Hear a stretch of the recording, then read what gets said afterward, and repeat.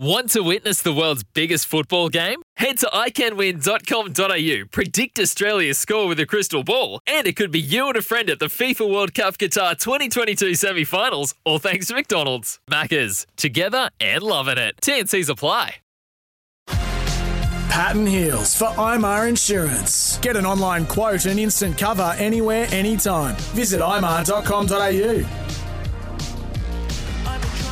Queensland is your place to race this year. That means Chris Nelson's on the line. He's back from his holidays. He's got some tips today because we're at Eagle Farm now. I see race 1, number 1, the stallion of the moment, Spirit of Boom. There's a boom courting. Yeah.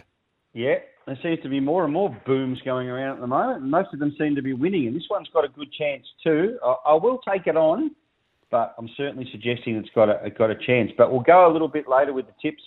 Well, we'll start a little bit later on. We'll go to race 6, number 3, Mischief Managed for Tony Gollan and Jimmy Orman. Now, 2 runs back from a break. They've both been in Saturday grade. Third at the Sunshine Coast, first up behind the stablemate Shamrock Lou. Mm-hmm. And then third behind Go Wanji at Toowoomba. Both good runs, down in grade here, carries an extra kilo, just needs to get across. And if she does, I think she's the one to beat. Now, just going back a little earlier, race 1, number 3, Hang 5 for Steve O'Day, Matty Hoysted, and Billy Egan, who's going to be riding up here in Queensland from today onwards as well. I think he can get the money. Good run on debut, then has since trialled well. And one to keep an eye on, race 3, number 1, Roller Coaster.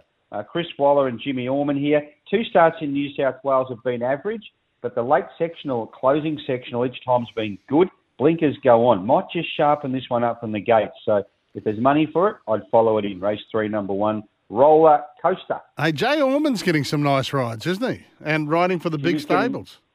He is. He's getting some rides for Tony Gollan, which is great. He has a little bit of trouble with his weight because he's so tall, Jimmy Orman. But, yeah, he's a good sort of rider at that 55, 56 sort of range. So he'll get plenty more because he rides plenty of winners. All right. Well, I think Heels might be going at Quinella because he saw Jay Byrne at the car wash yesterday. Now, does Desley Forster own Apache Chase?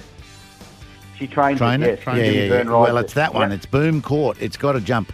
It's got to jump well and it might win. There you go. Well, there you go. You should be on giving the tips, not me. All right, Queenslanders racing. We're back to HQ this afternoon at Eagle Farm.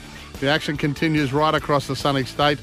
Visit racingqueensland.com.au. Luke Hodges in the studio. We'll chat to him very shortly. The time now for the latest news. Thanks to Red Energy, proudly Australian. Call their Aussie team today on 131806.